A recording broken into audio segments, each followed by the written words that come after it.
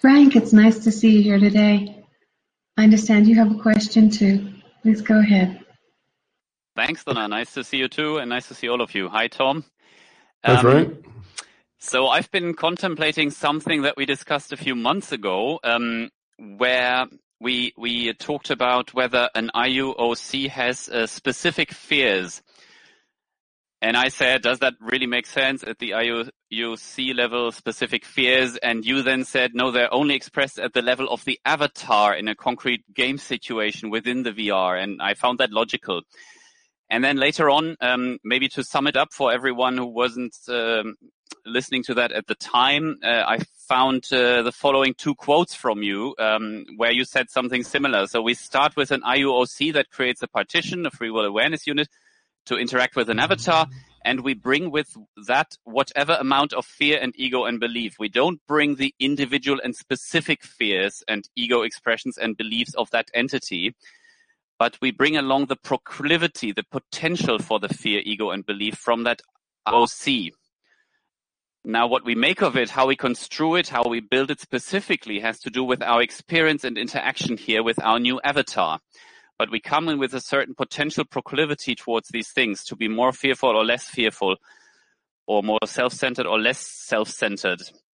But then how we individually express that with our avatar or through our avatar depends on the avatar and the avatar situation and all sorts of other things. And another quote, you said specific ego issues and specific fears belong to the experience packet that generated them and thus disappear when one leaves that experience packet. However, one's consciousness quality is more or less continuous from one experience packet to the next. The level of that quality from the last experience packet generally determines how prone you are to developing new specific ego and fear interactions within the next experience packet. So now, if all that belongs, the specific fears and all that rather belongs to the avatar, I wonder how to reconcile this with the idea that we choose a specific avatar for an experience packet in order to work on specific issues or to learn the next lesson. So you sometimes give the example, for example, someone has to work on their anger management and then they choose a specific avatar for that.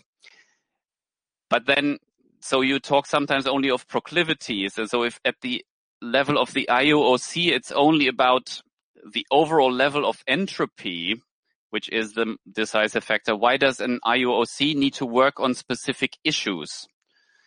Wouldn't just any avatar be suitable that provides challenges that are not too easy and not too difficult? So I don't know if that's clear. Okay. What I'm driving at. Yeah, I can speak to that, Frank.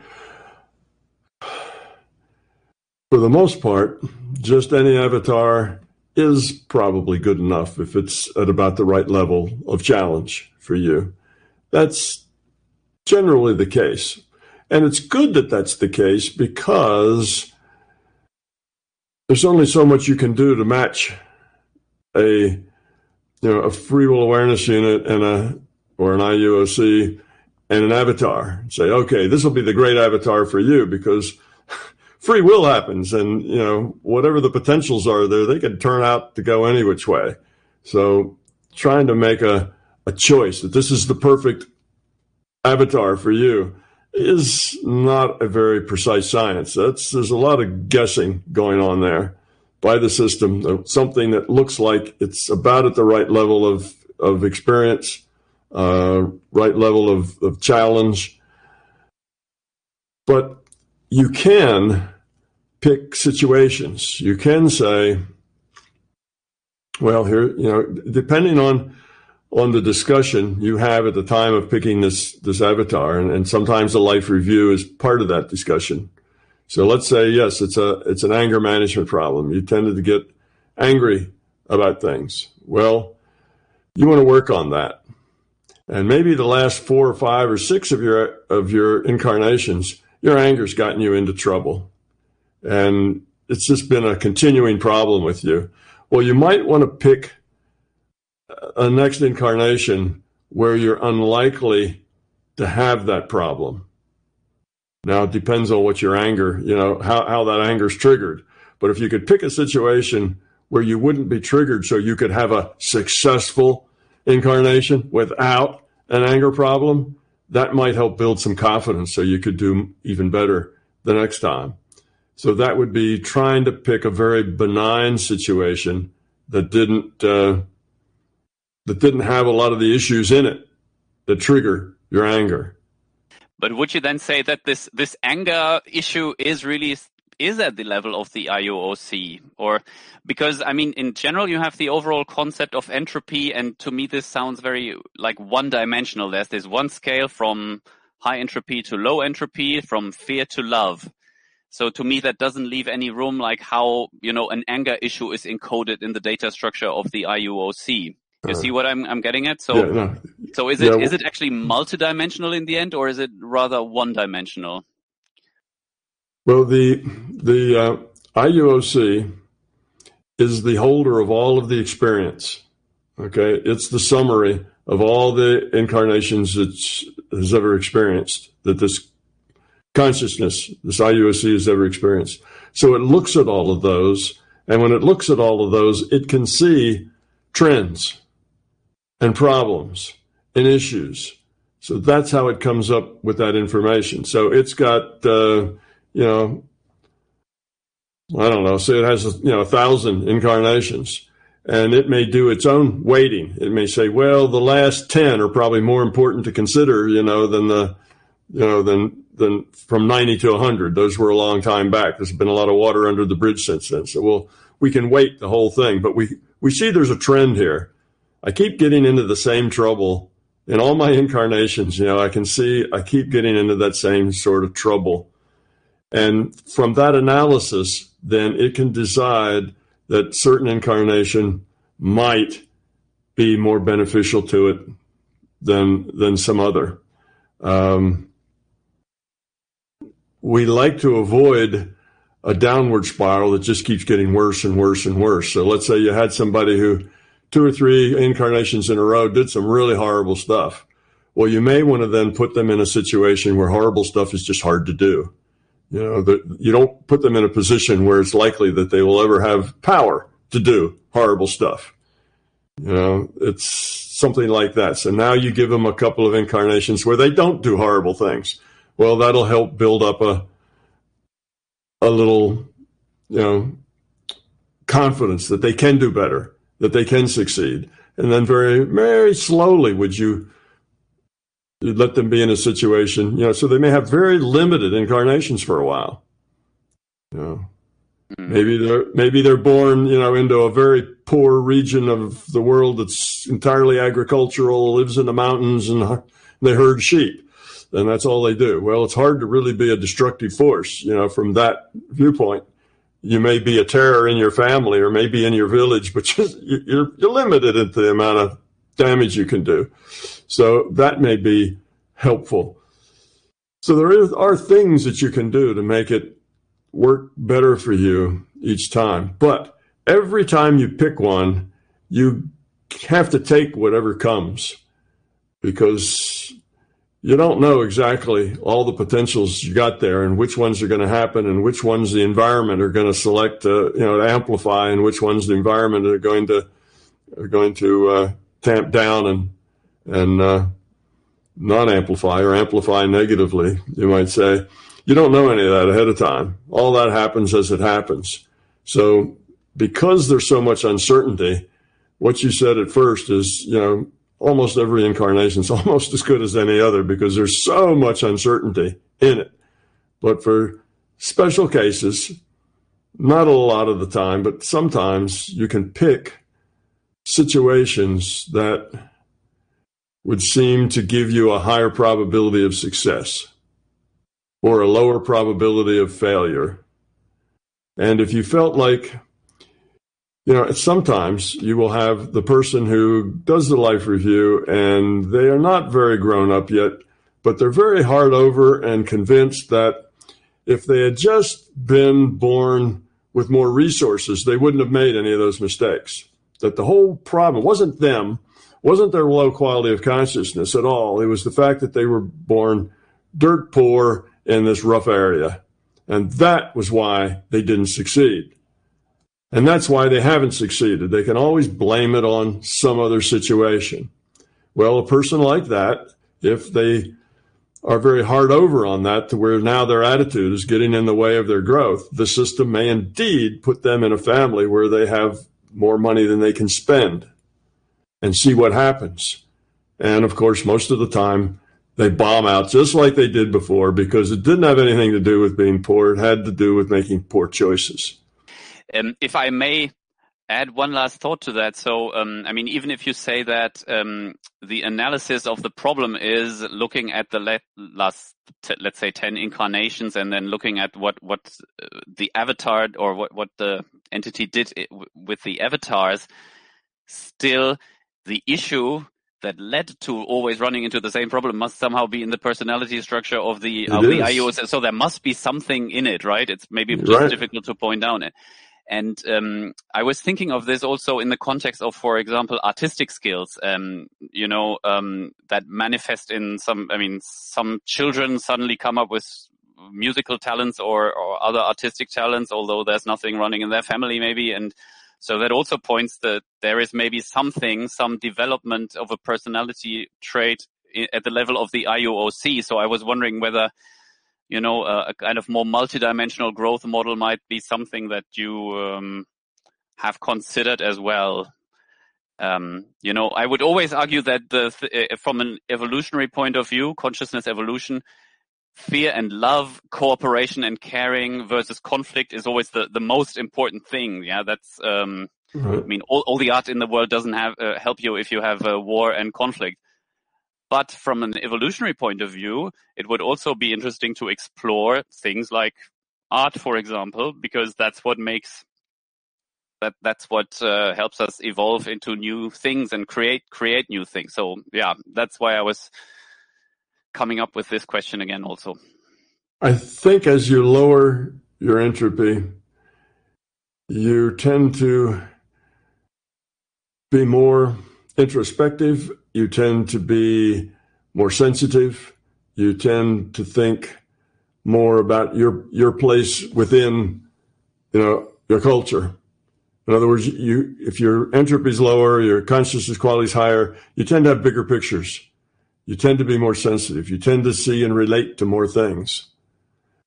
Whereas if you have a really low quality of consciousness, it's just all about you, period.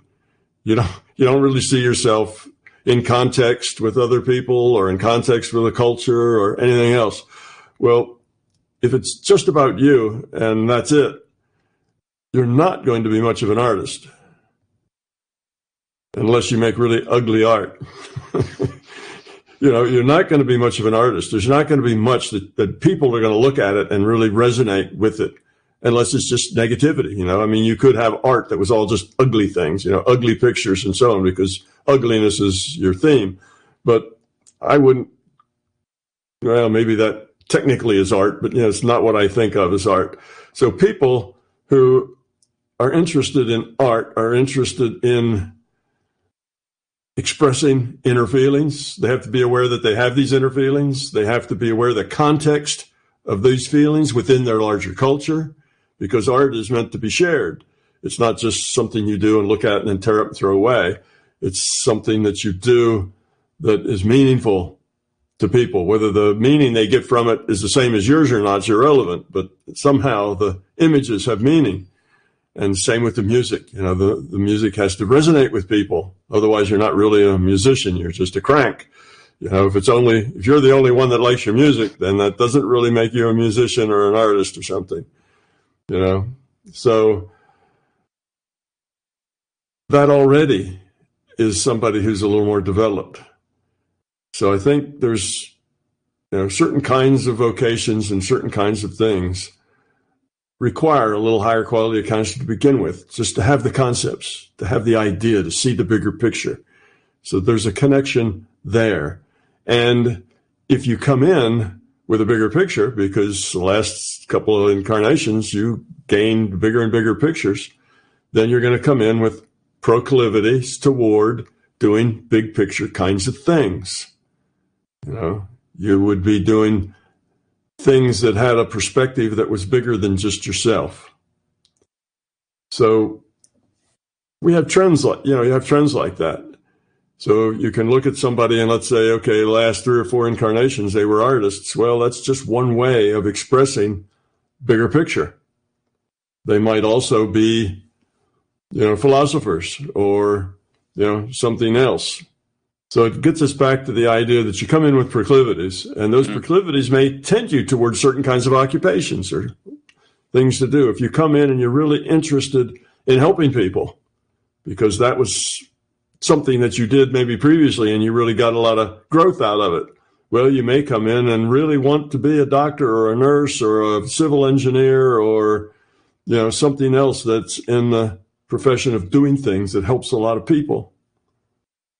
That just may be the way you look at things, and having a profession of driving a beer truck may not appeal to you because it's kind of insular. It's just about you and helping keeping the world in beer.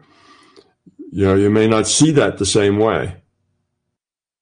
Not to put down people who drive beer trucks, but, it just depends on how you come in and what you're connected to as to what feels good to you. And if driving that beer truck feels like a good thing to do, it resonates with you, then that's what you should be doing. And there's growth there. Anything you do is worth doing well. So no matter what you do, whether you dig holes in the ground, with shovel or whatever, doing it well and doing it proficiently and doing it efficiently, that's how you grow up, is by doing whatever it is you do and excelling at it, doing it well, doing it in ways that it's helpful and useful. So it's not that there's some professions that have no value in them. Every profession has value in it. Even digging holes in the ground, there's a lot of value in doing that work that needs to be done. Somebody has to do that work. And if you do it and take pride in it and learn from it, then you can grow up a lot as a ditch digger. It's like the guy who was the longshoreman, and he unloaded freight off from and to ships. And that's all he did. But he also was an intellectual, and he wrote books and was a bit of a philosopher.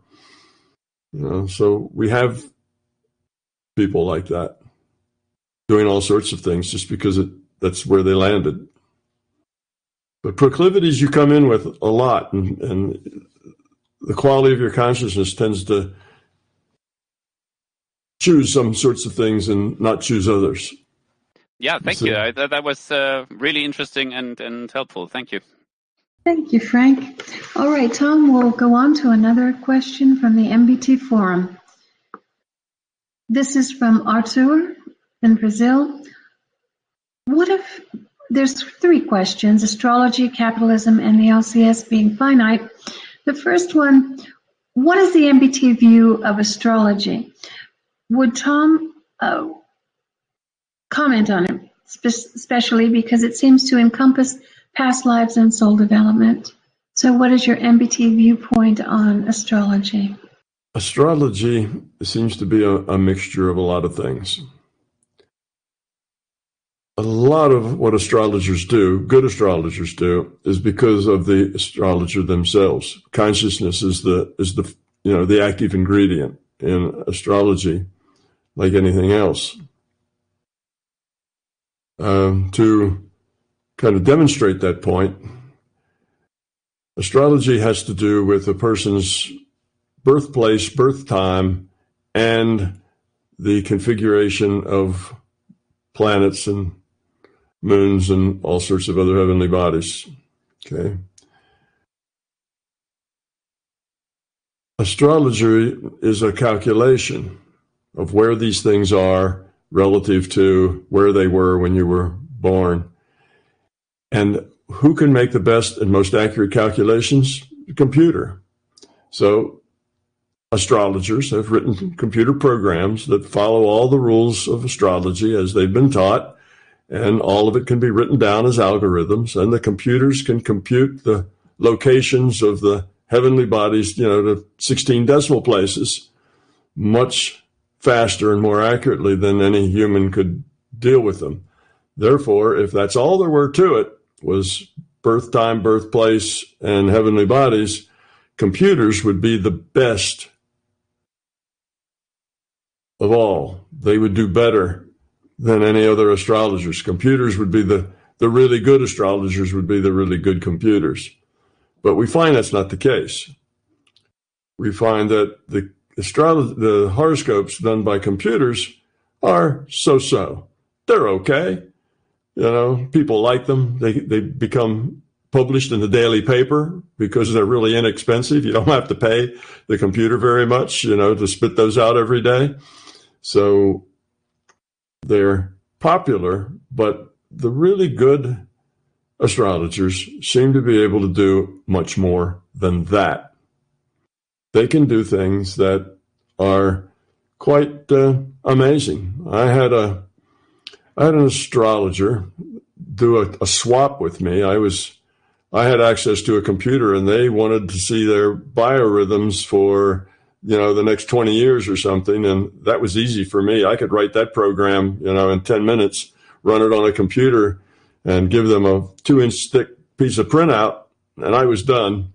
And they were an astrologer, so they were going to do a reading, their astrology workup for me, do a horoscope for me.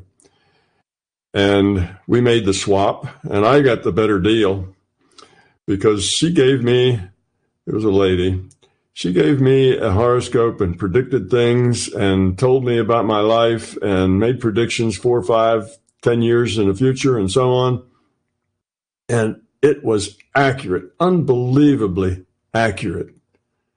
So I know personal experience that astrology can be very accurate. So to say, there's nothing to it, doesn't mean anything. Well, I know better. It does. It can be very accurate. But I give the credit of that not to how clever she was about calculating the positions of planets and moons. I give that to her because her intent was focused on getting information from the database about me and about probable futures for me and so on, and she got that information.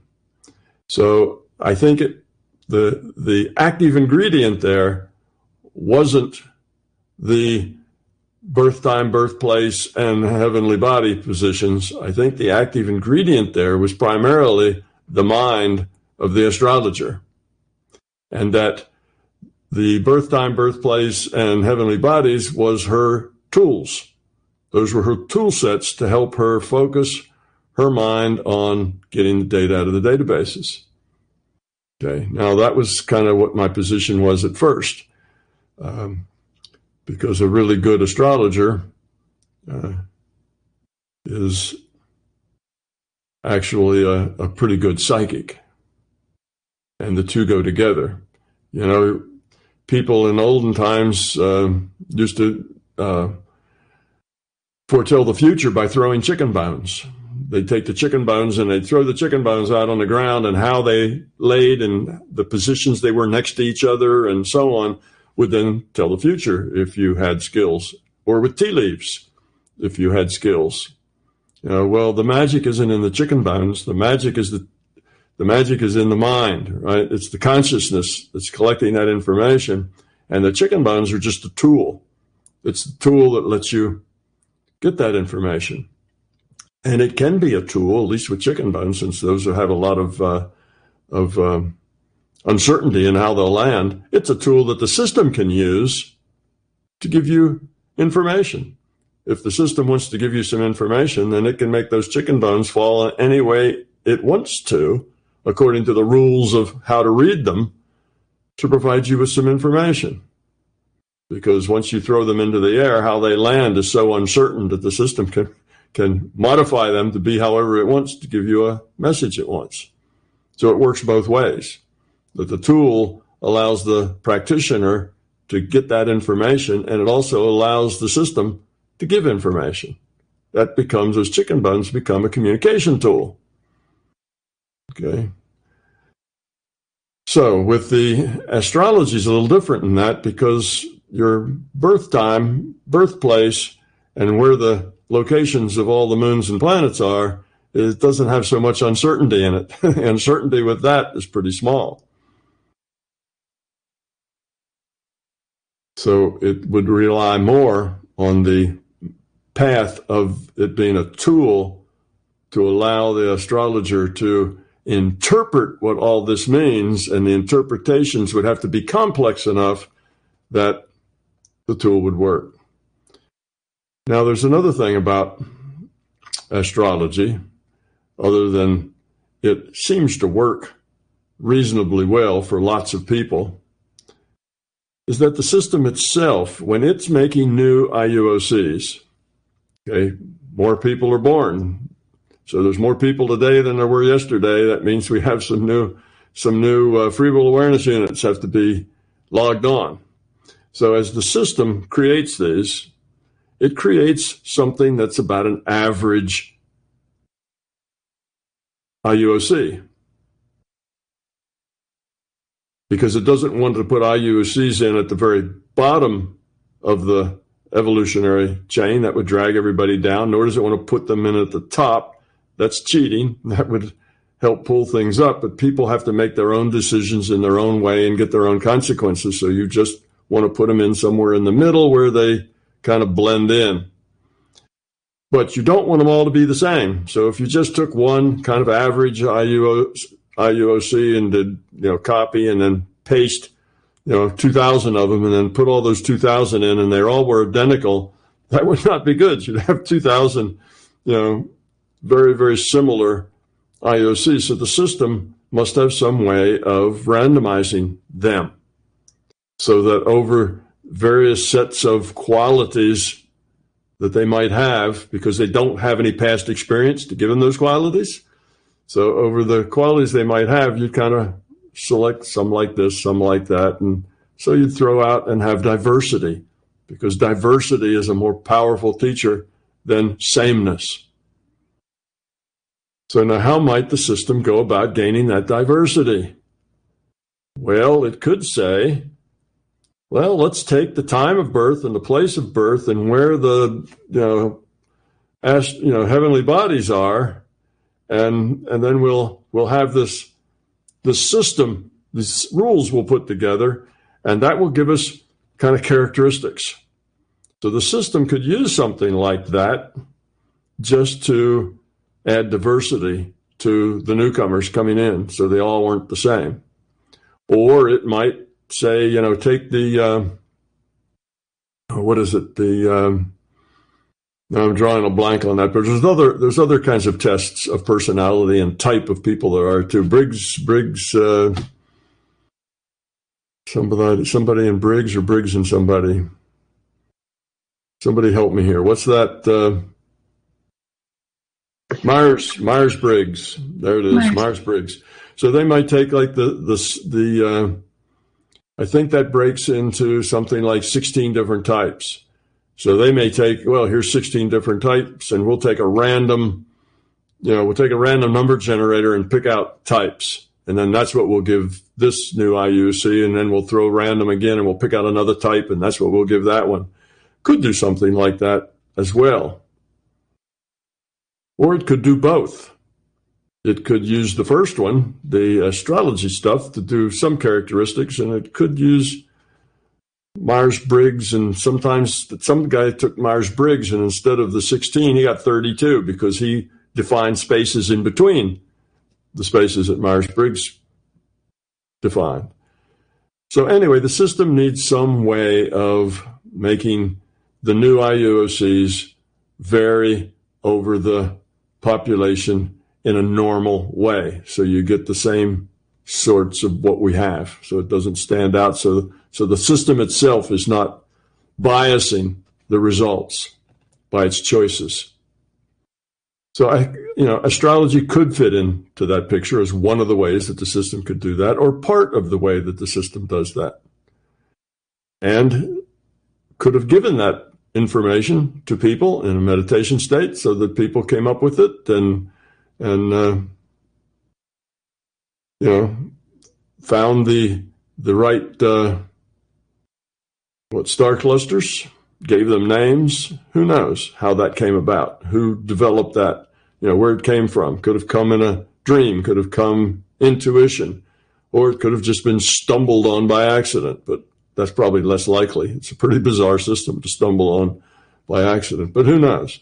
It doesn't matter. However that came to be, then the system can always use that tool just as they can. So that's what MBT's version or attitude about astrology is. There does seem to be something to astrologers' ability to say some rather meaningful things. I've experienced that myself. So you can't just throw it all out as nonsense. You also probably can't say, well, it's because of the heavenly bodies, they change the gravitational field, and because of those little changes in gravitational fields, you get different sorts of people. That doesn't sound too likely. Those changes in gravitational field, whether the moon or something or other is here or a little bit there, it'd be a tiny, tiny little changes that would seem not something that you'd want to build a system with. So I don't see any rational cause for it, but I see that it may have a cause rooted in the way consciousness adds people to adds IUOCs, to the VR. And because astrologists like any psychic can get information out of the databases, can get into the future probable and the past databases and collect all sorts of things, and telepathically from the experience of the person. All of that data is available to somebody who knows how to get it. And I think good astrologers are just good at gathering that data, and they put it in terms of their tools. So that's kind of what I think about it. But then I also will tell you that that's not my final word on it. I really don't know how it works. I really don't know how those astrologers come up with that amazing stuff. And not all of them do. There's good astrologers, and there's mediocre astrologers, and there's really poor astrologers, just like there are in psychics. But the ones who are talented will amaze you with the things that they can do. So exactly how they do that and exactly why it works, it has something to do with consciousness, obviously, and collecting data. So I think that's the connection.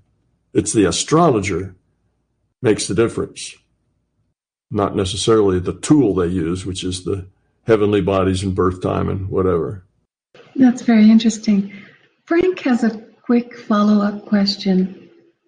Yes. Thank you, Donna. Sorry for coming back in again. But now, Tom, since you just said maybe the system creates IUOCs with specific personality types, so now I wondered, how does that fit in with what you said in response to my question with specific fears, where I thought, okay, it was more about the overall level of entropy. Mm-hmm.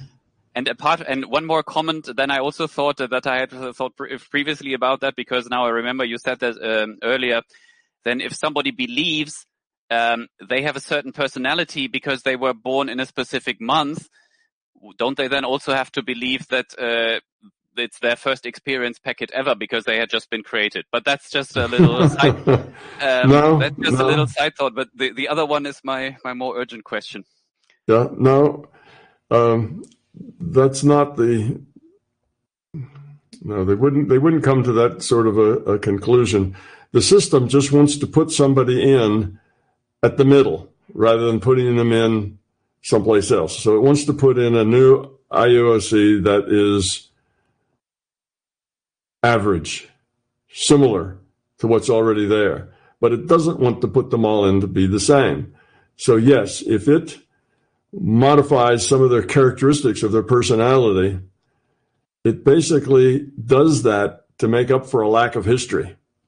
Had they been around 1,000 times, they would have developed their own history, their own background, their own proclivities, you might say. And now that they're starting, they need to have some proclivities and some things that they come in with just to make them normal. If they just came in with a blank, they would they'd probably stand out. They wouldn't necessarily be like everybody else. And we want them to be like everybody else pretty much. So yes, they may come in with proclivities that lend to being this way or that way, more in charge, less in charge, different kinds of personality types, helpers or non-helpers. Things like extrovert, introvert, could be some of the things that it could vary. And it wouldn't necessarily vary them all to be equal numbers of all things, because if you look in the population, you may find that there's, I don't know, Myers-Briggs looked at the population and they said that of this particular type, 20% of the population is this type and 75% is that type and so many percent is this type. So they don't all have the same numbers. Sometimes you need a smaller number of a specific kind of personality, and too many of those are a problem, but not enough of them is a problem. So the system may have figured that out, just trial and error with all of the people that we've had and things that have been going on. They kind of know what mix is a good mix to be productive as an entropy reduction trainer. So they want to put new IUOCs in that fit in, that are part of that good mix. And yes, indeed. So a new person coming in might have certain proclivities toward things that just randomly came out of a random draw. But it's kind of nice. There's some poetical justice in the fact that some of your characteristics would be tied to the system itself, to the virtual reality. And that is place of birth, time of birth. You see, that, and the fact that these things that are moving through the sky are always moving. They're always in a different place. And they always are seen different ways and not seen different ways according to the place and the time. So that just may be a convenient way of tying it to the virtual reality itself, rather than just making up random numbers and popping them in according to those random numbers. So I can see a little, that would kind of be a neat way to do it, is to tie your randomness to the actual system itself. And it would give people a way to do some prognostication, give them a tool that they could use. So yes, people would come in with certain advantages and disadvantages, perhaps, certain niches that they fit into and didn't, because the system wants them to look just like everybody else. So that randomization tends to make them normal and fit in. And after that, it is what it is. You make the choices that you make and you change things. But coming in with a blank slate probably would make you stand out. But I wouldn't not say that if if the astrology works, it must be your first time or something. I don't think that is that transparent. I don't think anybody could make that kind of a connection. And if they could, then the system wouldn't use it. The system's only going to do it if it's totally lost in the variation that's normally there. Thank you. I'll think about the whole thing a bit more. And thank you. All right, Tom. I'll go on to another part of Arthur's question, a small part. Now, if we don't get to all of these questions, we do an addendum for the Fireside Chat, especially for the MBT Forum users. So if your question is not read today, it will be in an addendum to this session. One of the parts that Arthur sent in was, Tom says that the LCS is not perfect and it is finite. I get that it is always evolving, thus it is not perfect, but I can't understand why it is finite. I have had just a lot of people stumble on this finite, infinite thing. And I suspect that none of them are statisticians. None of them are mathematics guys or physicists, because infinity can't exist as a real thing. Infinity is a concept. If it were a real thing, it couldn't be infinite. Why couldn't it be infinite? Okay, what is the number infinity? Give me that number. You can always add one to it. Oh, then it wasn't infinity, was it? You see, it can't exist. Any number, any infinity is a quantity. It's It's a size. It's a number of things, right? I don't mean a number of things like many things. It is a number.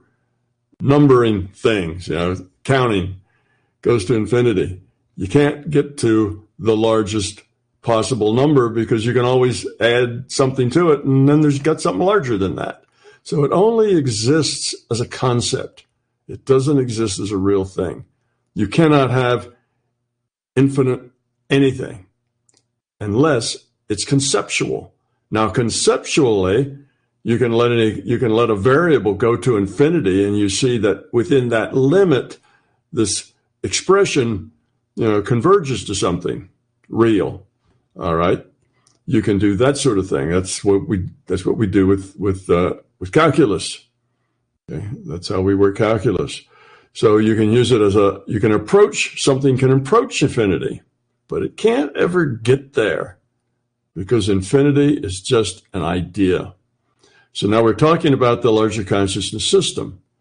If you say it's an infinite system, it's just an idea. You're not talking about a real system that actually does anything. You're talking about just a conceptual system, an idea. But the conscious system is a real system. Consciousness is a real thing, not just an idea of a real thing. So because it's a real thing, it cannot be infinite. Now, the problem is that if you were a mathematician or a physicist or a statistician, that would all make perfect sense. But in the common tongue, in the local speech, infinite doesn't mean infinite. It means big, really, really big. That's what infinite means. So you'd say, the number of ways to, the number of colors that you could create out of all the colors that could be possibly created is infinite. Well, it isn't. But you mean it's really, really big. It's so big that you couldn't deal with the number of grains of sand that are on all the beaches in the world. That's infinite. It isn't really. There's a finite number of grains of sand. The number of cubic, millimeters of dirt on the planet. Well, if you had to dig each one up and sample it and, put it in a test tube, it would seem like it was infinite, but it's not. There's just a lot of them. I sometimes use the analogy, if you're floating in a little inner tube and you're in the middle of the Atlantic Ocean, the ocean seems infinite to you. You see the same thing in every direction, and you've seen that same thing in every direction for the last month. Surely it's infinite. It's not. It's just really, really big. So if you use the colloquial sense of infinite as really, really big, then the system's infinite. But it isn't really infinite because that's not what the word infinite means. Infinite has a very precise definition, whereas really, really big is not a precise definition. Infinite is the largest number that could possibly exist. Okay? That is no number, because if you ever came up with a number, I'd square it or raise it to the power of 100, and then you'd have a number that was a lot bigger than that, or add 1 to it. So there is no number that's the biggest number that could possibly exist. It's just an idea. So that's why the system is not infinite, because it's a real system. Nothing real is infinite. No real system can depend on an infinite number of bits. So it's got to have some limited number of bits. It can't have an infinite amount of energy, an infinite amount of time, an infinite amount of anything. It's just a conceptual thing, not a real thing. Okay? Infinity doesn't actually exist. Can't be experienced. It can only be thought about. But the consciousness system does exist. It's a real system. So it has to have finite number of bits. And it's not going to necessarily go on for an infinite amount of time. It's just evolution. Evolution doesn't have an ending. But it doesn't mean it will exist for infinity, because infinity isn't defined. It doesn't exist. So evolution just keeps on evolving. As long as there's new states to move into, evolution keeps on chugging along. There is no endpoint until you run out of possible states to evolve into. Nothing can change. You've been through every possibility that the system can produce. Then evolution would come to a halt.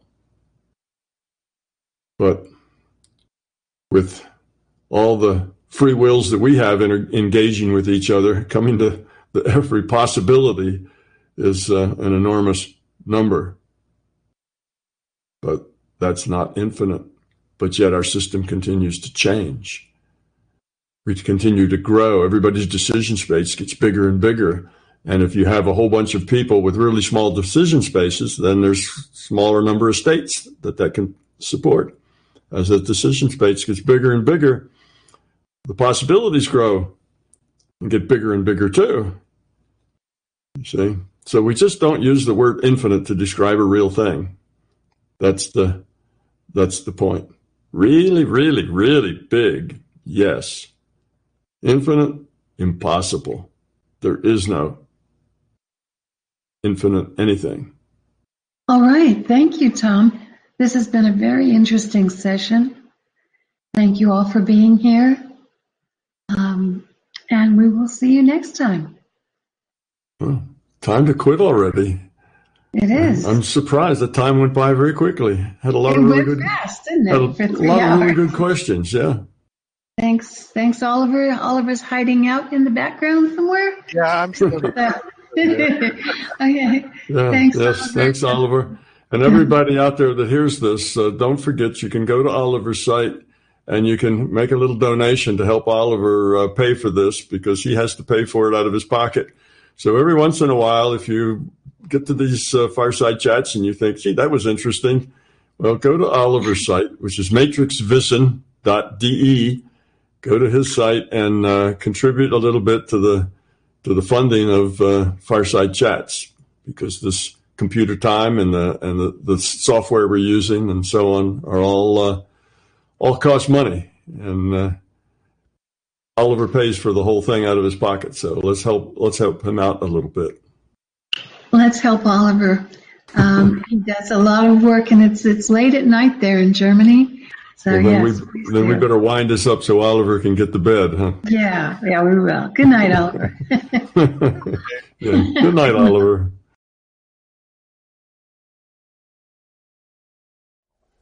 Tom Campbell here. INMBT Events hope you liked this video. We now have well over 1,000 hours of free video on this user-friendly, ad-free YouTube channel.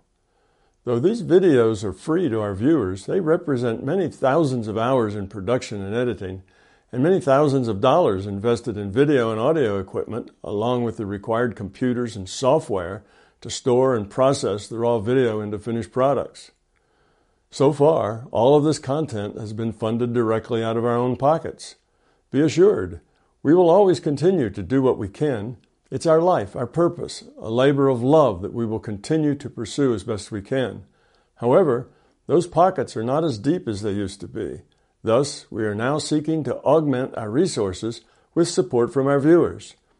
If you find something of significant value in our videos, please consider supporting their production through our Patreon account or through a one-time donation. The links are in the description below. Thank you.